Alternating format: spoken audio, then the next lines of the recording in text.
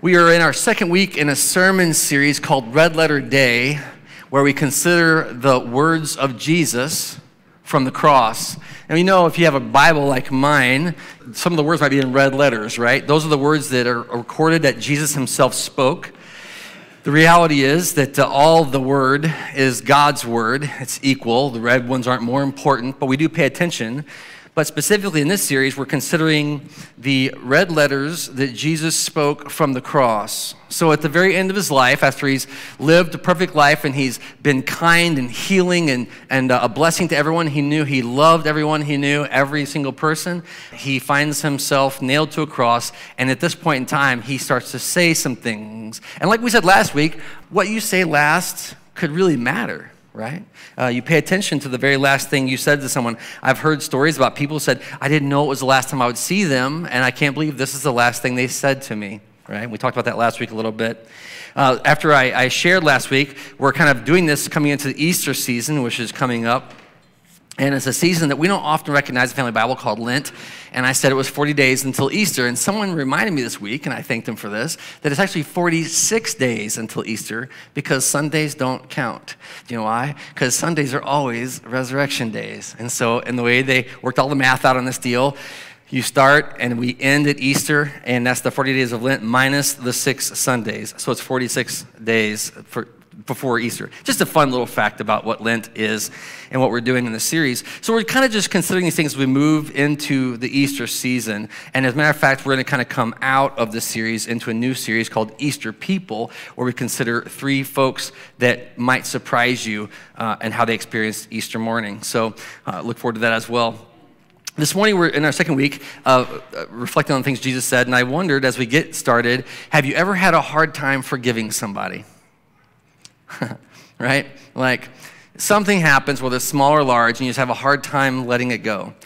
You could almost say there's a sliding scale between how small the offense is, although to be fair and honest, I don't know if you're like me, we're all set like on go off instantly right now. It seems like everyone's stressed out about everything in the world. And so sometimes it doesn't seem proportional to the offense. But it seems that there's a sliding scale between the slighter things, you can go, okay, I'll let that go, and the really big things you say, I really have a hard time letting that go.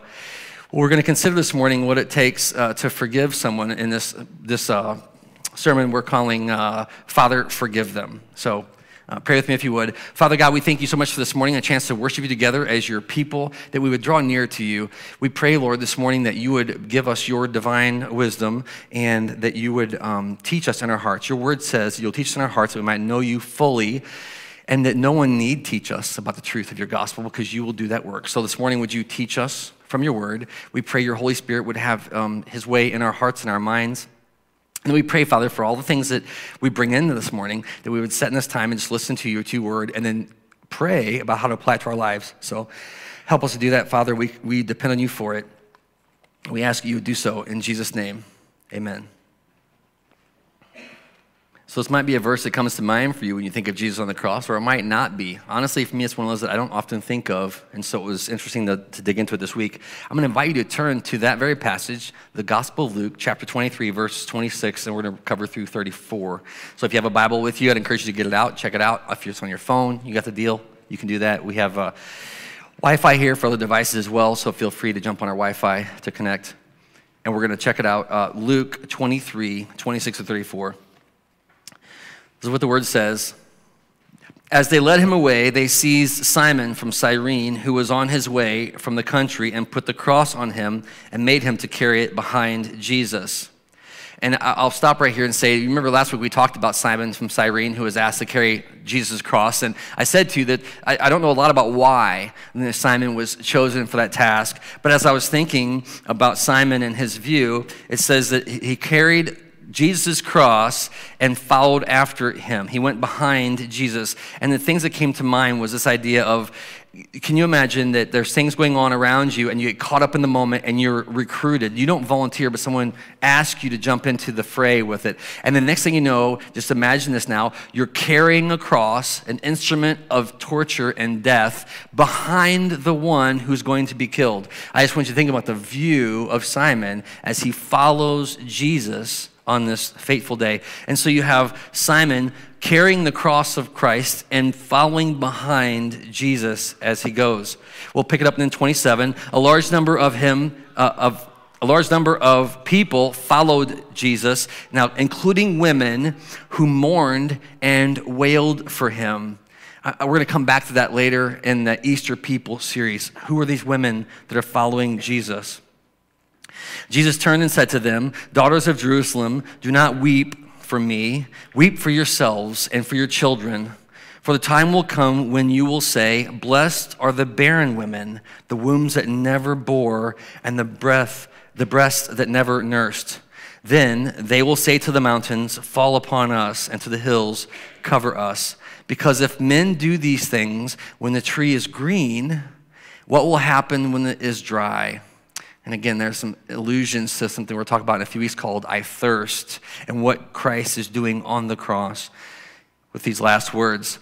Well, here we go, 32. 2 other men, both criminals, were also led out with him to be executed. We talked about these guys, and we're going to cover these in the series that we're in right now, these 2 criminals who were crucified with Christ. But I want you to notice here that it makes no uncertain fact of what's happening. Jesus is being executed. Now you think again back to Simon, who's carrying the cross of Christ and following Jesus, and you have to wonder if Simon is thinking, "I hope this is not for me," right? Like there's this idea of Jesus is going ahead and he's the one that's condemned, but you're carrying his cross and you hope that this isn't for you. You're being followed probably by 2 other criminals who are carrying their own cross and are surely going to be executed today, and you've gotten caught up in the middle of this parade with Jesus through the crowds. Well, it says that there were 2 more going to be crucified and they're going to be executed with him. This was a state punishment laid upon Jesus and these criminals. 33, when they came to the place called the Skull, there they crucified him along with those criminals, one on his right and the other on his left. I'll take one final stop here before we get into our main text today. And we talked about this already, but they took him to the place called the Skull. Now, here it is again, 4 little words. And there they crucified him. There they crucified him. I told you last week when it was in the Gospel of Matthew, it seemed to me so passive and simple the way they talk about the death of Jesus. If you think about the way we think of Christ in the church, we think it's the most powerful, monumental, amazing thing that ever happened, that Jesus would die for us, die for our sins. And here now twice in these Gospels, it's just 4 simple words. There they crucified him. Where? At the place of the skull. Led out like a common criminal to be crucified on a tree, to be nailed to a cross. These words again seem to miss the weight of the moment, miss what is really happening. So now we get to our main verse, 34. He's crucified, get the imagery, one on his right, the other on his left. He's hanging on the cross. He's been crucified. And Jesus says, "Father, forgive them, for they don't know what they're doing." And they divided up his clothes by casting lots. We talked about that last week, the soldiers. Kind of the inhumanity of that, of taking a dead man's clothes. No, of taking a dying man's clothes. He witnessed it. He saw it. And in the moment, he says these words, "Father, forgive them. They don't know what they're doing." This immediately raised some questions for me. When Jesus says these words, who is Jesus talking about? See, I've read this passage a bunch of times, and I've always thought, well, he means it in a very generalized sense. Forgive them, all of them, right?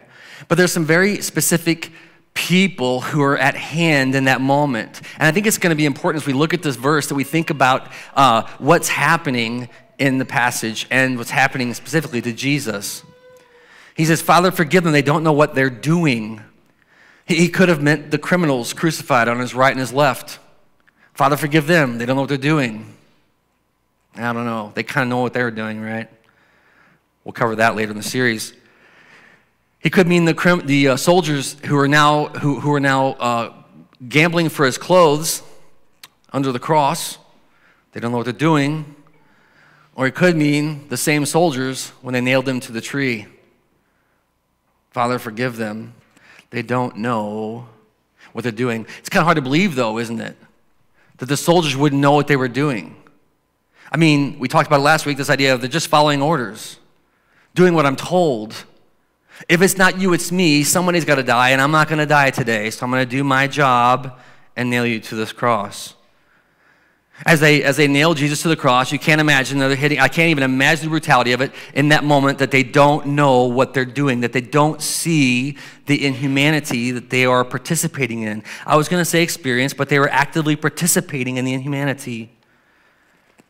Jesus says these words, Father, forgive them. They don't know what they're doing. Maybe it's not the criminals. Maybe it's not the soldiers. They maybe know what they're doing. Maybe it's the religious leaders. Remember the Pharisees, teachers of the law, who sold Jesus out to the state, gave him the name. He's claiming to be the king of the Jews. He's nothing to do with us. He's causing trouble. He claims to be better than Caesar, more important than Caesar. The law says you have to crucify him. And Jesus says these words, Father, forgive them because they don't know what they're doing. Did the legal teachers, the religious people not know what they were doing when they were putting Jesus on that cross? Did they not know what they were doing when they decided to finally once and for all get rid of their own enemy, the one they thought was a blasphemer who didn't keep to the true faith because he was teaching this radical idea that I am the very Son of God, that I am the one that's promised. Jesus says those words, Father, forgive them. They don't know what they're doing. And then lastly, maybe, and this is the way I've always read it, all of us. Father, forgive them, they don't know what they're doing. Like, if one of the things about recognizing what Jesus does on the cross is we put him there. Our sin put him there. He goes willingly for sure, but the shortcomings of you and me, the ways that we sin on purpose and on accident, the things that we fail to do and the things that we do are all ways we miss the mark. And then therefore, the things that our failures put Jesus on the cross. Well, that's theologically, right? Across all time and space. But Jesus says those words, Father, forgive them. They don't know what they're doing. Here's an interesting thought. If they didn't believe Jesus is who he said he was, they couldn't possibly have known what they're doing.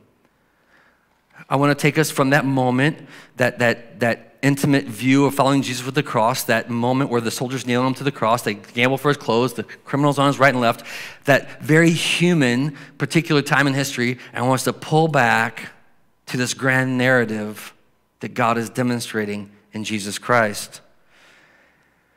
In that moment, they could not possibly have understood all the ramifications of what is happening, all the things. We talked last week about how Jesus said the words, my God, why have you forsaken me? Because he was totally abandoned on the cross. The reality is that in that moment, they could not possibly have known what exactly they were doing. I'm saying, and with all honesty, there's no way every person involved could possibly know what was happening in the cross of Jesus Christ. I would say that today, when we continue to sin, we can't possibly know all that was involved in the cross of Jesus Christ. The big picture. And yet, Jesus says these words, Father, hear it, forgive them because they do not know what they're doing. I wonder if he's asking for forgiveness for us because of our ignorance. Is he saying, well, because they can't possibly know, that's why they're innocent of this? I don't think so, because he actually says we must be forgiven. Matter of fact, I want you to notice the intimacy here. I told you last week, he said, my God, why have you forsaken me? And now this is Abba, this is Daddy, this is Dad, forgive them. He's in the intimate relationship with his Father in this moment whenever he pleads for mercy for the people. The very people who put him on the cross, he draws into his relationship with his Father, and he says those words, Abba, Father, forgive them. Why? We can't know what we're doing. Why? Because the Father must forgive. Why? Because we've put his very Son on a cross. We've killed the very Son of God.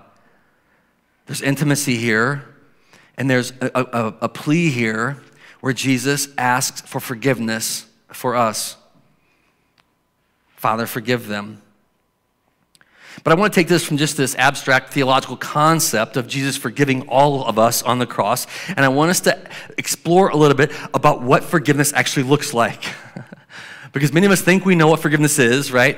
Just this week, I had to ask forgiveness from someone, and the first thing I said was, "I'm sorry," and they said, "Don't worry about it." But it felt so flippant, and I'm like, no, and I wasn't joking around. I really made a mistake, and I said, "Will you forgive me?" And I waited, and they said, thankfully, "Yes, I forgive you." Now get out of my face. That's what they said. Okay, I'll take the win.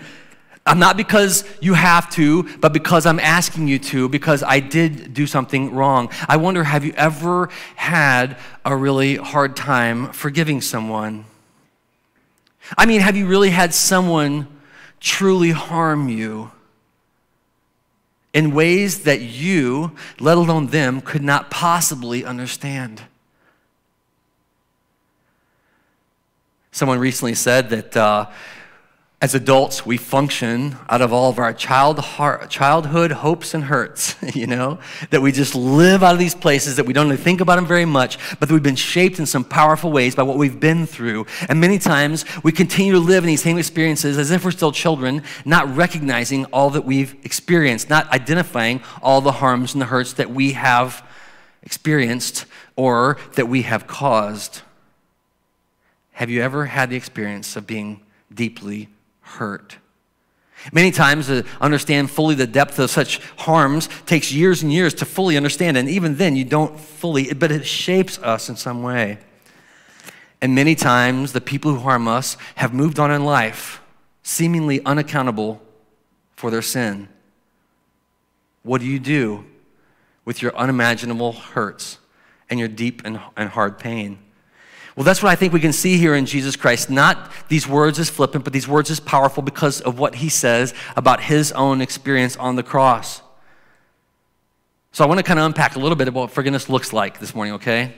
And this is going to take a little different turn perhaps than you would expect, but we're going to talk about some ideas of forgiveness that we've gotten wrong. The first is this: I want you to know this morning that forgiving isn't forgetting. I've heard that said so many times, forgive and forget, forgive and forget. We're going to talk about that. But forgiveness is not forgetting the harms. As a matter of fact, you have to remember the harms to even offer forgiveness. There's no possible way to offer forgiveness without it. If Jesus hanging on the cross and he said, "Father, forgive them, they don't know what they're doing," but there's nothing to offer forgiveness for, then what's the harm? What's he forgiving us for? But clearly there was harm that needed to be forgiven, and not only that, forgiven by God the Father.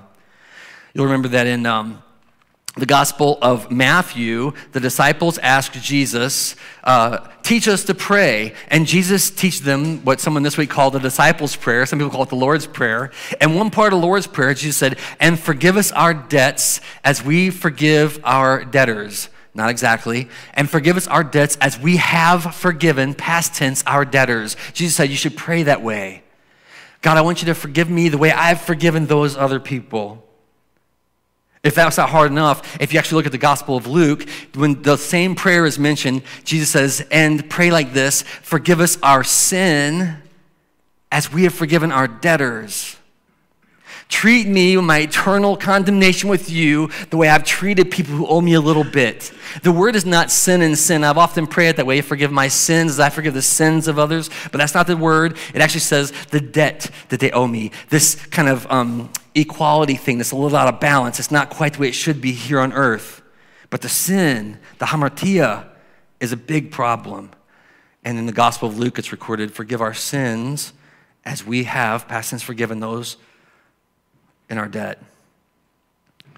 Where does this idea come from of asking forgiveness, of needing to forgive other people, and even in our prayer life? I want to share with you this morning from Isaiah 43:25. I think I have it up here. This is the word. It says, "I, even I, am he who blots out your transgressions for my own sake and remembers your sins no more." That's Old Testament prophecy. God, speaking of himself, says, I, him, he, is the one who, first of all, blots out our transgressions. And it means that he blows them away. Why? For his own sake. And I actually thought that would read for my name's sake. I'm like, I can get into that theology. But he says, no, for my sake. And then here's what he says, and I will remember your sins no more. Now you might say to me, well, Bill, that sounds like forgetting. It's not exactly, and we're going to talk about that. But before we do, I want to talk about God forgiving us for his own sake. For my own sake. I wonder when we go around, now some of us here this morning have maybe hanging on to some hurts and we can't forgive. And I'm gonna try to be really practical about this. And it's not, I don't want it to be like you have to forgive, it's the rule, because you can't forgive that way, right? The word says you have to forgive from your heart. But what are we losing when we're walking around in unforgiveness? What are we holding on to? And this scripture gives a little bit of a point to it, for my own sake. I'm blotting out your sins. For my own sake, I'm forgiving your transgressions. I think it is that if we are to continue to walk around, we can end up, hear me, nursing a wound that becomes the totality of all we are. We think about it. The word actually, to remember no more, means to bring to mind, to constantly bring up, to recall again, to mention, to recount, to talk about. It's a thing that we tell ourselves over and over again that defines us. And if we're not careful and we continue to tell the story, and remember the story, and think about the story, and obsess about the story, all of a sudden we can find ourselves totally consumed in unforgiveness. I've heard it said this way. Unforgiveness, you may have heard this before, is like drinking poison and hoping the one that harmed you will die. It eats at us, the unforgiveness. I've already talked about how it's serious matter, so I'm not trying to be flippant about it, but it ends up defining who we are, and it manifests ultimately in who we'll ever become. Have you ever known an unforgiving person? Someone who just can't? You look them in the eye, will you forgive me? I won't, you know? You ever think about that? How much you would require of someone for you finally say, yes, I forgive you? Do they have to ask? Do they have to beg? Do they have to crawl? Do they have to fail? Do they have to die? I've seen many times where people have seen someone who harmed them put to death, and after that they said, it still hasn't brought healing. Why? Carrying unforgiveness. Well, it's not just recorded in the book of Isaiah that God will remember our sins no more, right? That means he's choosing not to bring them to mind. But in Hebrews, and you don't have to turn there, because we're going to actually turn to the source text, but I'm going to turn there real quick. Hebrews 8:7, this is the letter written to the church, and it says, for there has, let's see, 8, what did I say? Yeah, 8, 7, and 11. Oh yeah, for if there has nothing been wrong with the first covenant, that's the first promise of God, the law, right? Then no place would have been found for a second or another covenant. And then verse, 12. Because I will forgive their wickedness and remember their sins no more. And that's just a little excerpt, but I'm going to ask you to turn to the book of Jeremiah chapter 31, verse 31. And we're going to read what the author of Hebrews quotes when he's justifying why there's a new promise that God made to do something that the old promise couldn't do, okay? And so he quotes the Old Testament prophet Jeremiah, chapter 31, verse 31. And this is what the word says. The time is coming, declares Yahweh, that's the creator God, when I will make a new covenant. Covenant simply means promise, with the house of Israel and with the house of Judah. I won't get into the history here, but there's a split house, and God is reconciling all his people to himself. It will not be like the first covenant or the first promise I made with their forefathers when I took them by the hand to lead them out of Egypt, because they broke my covenant. Although I was a faithful husband to them, declares the Lord. 33. This is the covenant I will make with the house of Israel after that time, declares Yahweh. I will put my law in their minds. Here's the word. I will write it on their hearts. I will be their God, and they will be my people. God is promising, I want you to hear this, a time of intimacy with him where he will know us and we will know him. Fully known. And that's the promise there. Look at what it says. My law in their minds and written on their hearts, right? Look at this. I will be their God and they will be my people. Intimacy. Do you see that? 34, no longer will a man teach his neighbor or a man his brother, saying, know the Lord, because they will all know me, from the least of them to the greatest. I want to stop here and say something that I always think, well, what does that mean? No one's going to teach anyone? Don't we teach each other all the time about the word? I say yes and no, because ultimately it's God who is teaching us one to another. We learn together, right? I think Paul says, I want to come to you so I can impart some spiritual knowledge to you that we might be mutually encouraged by our faith, because we're all learning together. No longer will you teach a neighbor saying, know the Lord. Why? Because everyone will know me, and hear the encouragement today, from the least people to the greatest of people, from the smallest of people to the largest of people, that God is going to make himself known. That is to say, there's no reason you should be feeling inferior or superior to anyone else. Here's the final promise: because I will forgive their wickedness and I will remember their sins no more. Or the way it reads actually in the Hebrew is, and I will not remember their sins. I will choose to not remember. I said to you earlier that forgiving isn't forgetting, but it's related in a way that you choose to not remember. It doesn't end up defining us by what we've gone through. Why? Because we have forgiven. So you have this call from Jeremiah in the book of Hebrews, a new promise that God will know us intimately and that he will forgive us and not remember our sins. But what does the forgiveness of God have to do with the forgiveness of others? That's the question then, right? Because all I've told you about so far is Jesus on the cross saying, Father, forgive them. And I told you that God says in the Old Testament, there's coming a time whenever I'm going to not remember their sins anymore. And that time is here. And I hope you understand that. That time is now. That time's been since Christ walked the earth, that his Spirit has been poured out on his people, that all can know him from the least to the greatest. So what does it mean? How do we find forgiveness? Or how do we offer forgiveness to someone else? I told you the word in the Gospel of Matthew said, Father, forgive them, or forgive my sins forgive my debts as I've forgiven my debtors. I want you to turn with me to the Gospel of Matthew. Gospel of Matthew, chapter 18, and we're going to read a story from it. 21. How does the forgiveness of Christ, the forgiveness of God, end up working into the forgiveness that we have available to give?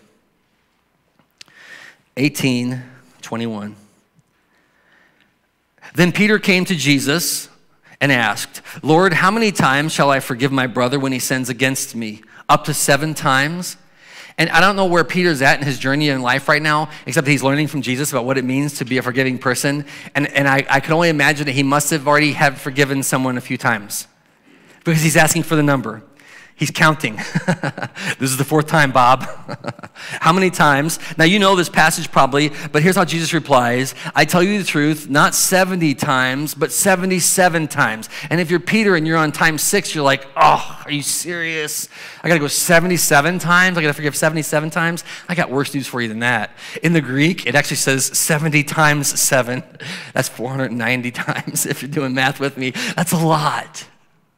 That's the kind of forgiveness that you're so sick of giving forgiveness you can't even see straight anymore. How could I possibly forgive you again?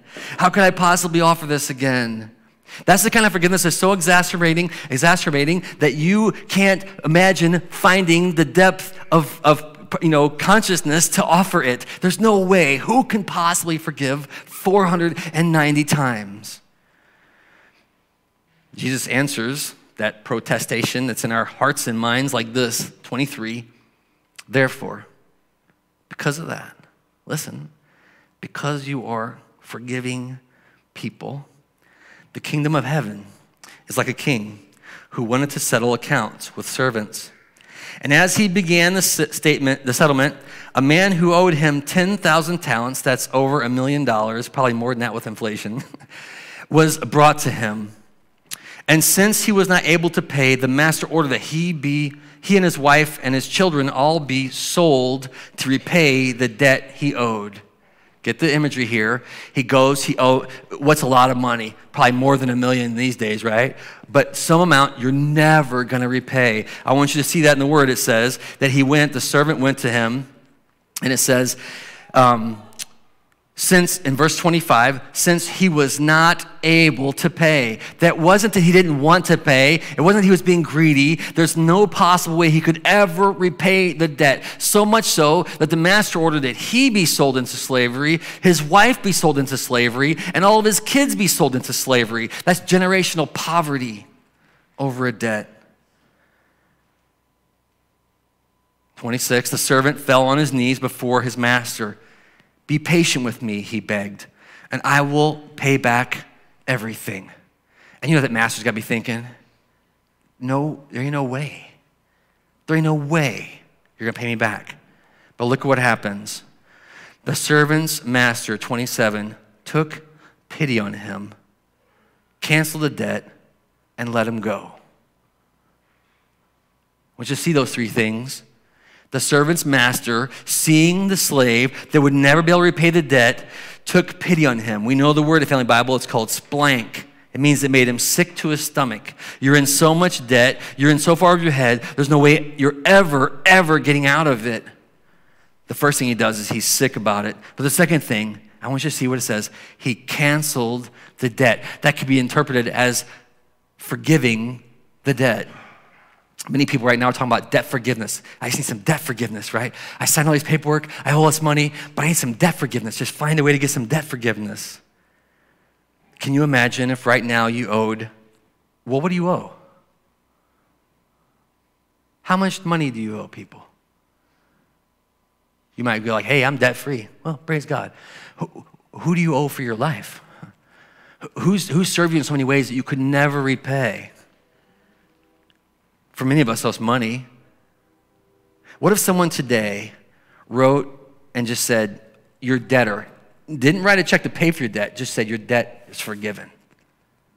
That car, keep it. The house, paid off, right? College, student loans, gone. Second thing, debt was canceled by the master's pity or grace. Then the third thing, check this out. And then let the servant go. See, it wasn't just the debt was forgiven, it's that you're free. I've been thinking deeply about forgiveness for a while, and I think that there's some layers of forgiveness here, and you can have the kind of forgiveness where you don't want people to owe anymore. It's fine, I don't want you to owe it, and you have to work through that process, and it's not an easy thing. You work through it with the Lord, and you say, I forgive you, and that's good. And then there's kind of forgiveness that says, you don't owe me anything anymore, right? Just, we're evens. Where does that come from? There's a third step to forgiveness. And I want you to be free. I want you to be free in your life. Have you ever offered someone forgiveness like that? Well, many of us can't imagine it. Let's read on, 28. But when that same servant, that very servant that was just forgiven and set free, went out, he found one of his fellow servants who owed him 100 denarii. That's like a few bucks, right? And he grabbed him and he started to choke him. Pay back what you owe me, he demanded. And his fellow servant fell on his knees. Now, can you see it coming? Fell on his knees and begged him, be patient with me and I will pay you back. He probably could. Look at this, 30. But the servant refused. Isn't that wild? That we have the ability to not forgive. That this servant who had been forgiven so much will not forgive the fellow servant. Instead, he went off and had the man thrown into prison until he could pay the entire debt. Well, when the other servants saw what had happened, they were greatly distressed, and they went and told their master everything that had happened. Then their master called the servant in, the first servant, right? It says, you wicked servant, I canceled all the debt of yours because you begged me to do so. Shouldn't you have also had mercy on your fellow servant like I had on you? In anger, the master turned him over to the jailers to be tortured until he could pay back all the debt he owed. And I want to remind you that he could not pay that debt. This is how Jesus says, my heavenly Father will treat each one of you, listen to the word, unless you forgive your brothers from your heart. This matter of forgiveness is no small thing. So how do you do that? And we tell the story about the great debt and the minor debt and the wicked servant who won't forgive a brother. But what if it's us? What if we're the ones hanging on to that? How can we possibly forgive? I want to read to you from 2 Corinthians. You don't have to turn there. You can if you want, but you don't have to. Because I think this will be the final part of this. 2 Corinthians 5. Paul, writing to the church in Corinth, he's tried a couple times to reconcile with them. There's problems there. There's sin there, and they're calling him names. They're like kind of making fun of Paul behind his back and all this. And I want you to see what Paul does. First of all, verse 5, if anyone has caused grief, he's not so much grieved me as he's grieved all of you. He's saying it's a community that's grieving over this to some extent. Not to put it too severely. Verse 6, the punishment inflicted on him by the majority is sufficient for him. In other words, he knows he's screwed up already. Verse 7, now instead, you ought to forgive and comfort him so that he might not become overwhelmed by excessive sorrow. Now, I'll say a couple things here. It does seem like it's a brother or a sister who is repentant of sin in some way, and they're reconciling. But listen to what he says. Verse 8, Paul, I urge you, therefore, to reaffirm your love for him. The reason I wrote you was to see if you would stand the test and be obedient in all things. Verse 10, if you forgive anyone, I also forgive him. And what I have forgiven, if there was anything to forgive, I have forgiven, and here's the key, in the sight of Christ for your sake. In the sight of Christ for your sake. One final thought. In order that Satan might not outwit us, because we are not unaware of his schemes. What is Paul saying? It seems to me, and you can read it for yourself and talk to me later if you don't agree. Paul's saying that one of the devil's schemes is to keep us locked up in unforgiveness. And Paul doesn't even know the totality of what's been talked about with him. And you might think, well, Paul's in the church and we're in the church and everyone's great in the church. Not all the time, right? We're always harming and doing little things and big things, and these issues of forgiveness come up. And what do you do with it? And if it's small, what do you do if it's huge? And Paul says, I forgive everything in the sight of Christ. Because of Jesus on the cross, I can forgive them. And in matter of fact, he even says, you forgive them and I'll forgive them. If you forgive them, I forgave them. Just let your words be my words.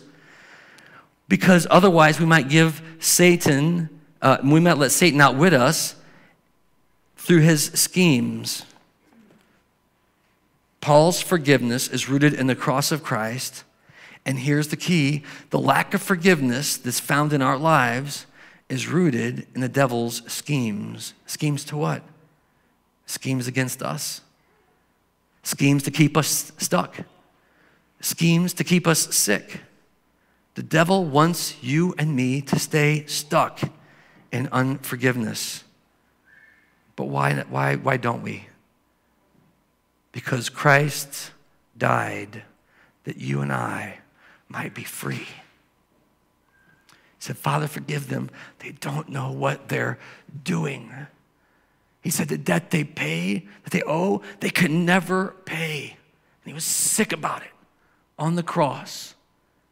He said, your debts are forgiven. And then he said, be free, my servants. So real practically, okay? Forgiveness is offered to you in Jesus Christ and to me.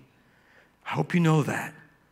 If you've received the forgiveness of the cross and you know that you've been free of your debts and set free to live life in the freedom of Christ, praise God for that. But I want to know then, how do we forgive other people? Father, forgive them. See that? Father, would you forgive them? Father, would you forgive the one who failed me? Would you forgive the one who harmed me? Would you forgive the one that's got me stuck in this place in life? Would you? Why? Because I can't do it. Father, you do it. Why is Jesus doesn't say on the cross, I forgive them, they don't know what they're doing? He says, Father, you forgive them, they don't know what they're doing. Because in this cosmic battle with sin, we need God's help. Oh, don't try to forgive people by yourself. Ask the Father. Father, forgive them. Pray with me if you would. Lord Jesus, you know all the ways we've experienced harm and hurt in this life. And the last thing I have any intention to do today, God, is to minimize or lighten those things and obligate some perfunctory, some required forgiveness, Lord. Like if we could just muster it, and you know we can't. Oh, but we need an intercessor that loves us so much to forgive us our sins that we might call on you to forgive others. Father, I want to pray that right now you would bring to mind those that we're holding grudges against, that we're angry with, that we're sick about. Lord, only you can bring reconciliation. Only you can bring peace. Only you can bring forgiveness. And Lord, I pray that you would help us to do that. Forgive them. Many people hurt us in this life, and they don't even know how much. Father, would you forgive them? For our own hearts that are tempted to cling to unforgiveness, would you forgive us and teach us to forgive others? We love you so much. We thank you for your gospel that brings freedom. In Jesus' name, amen.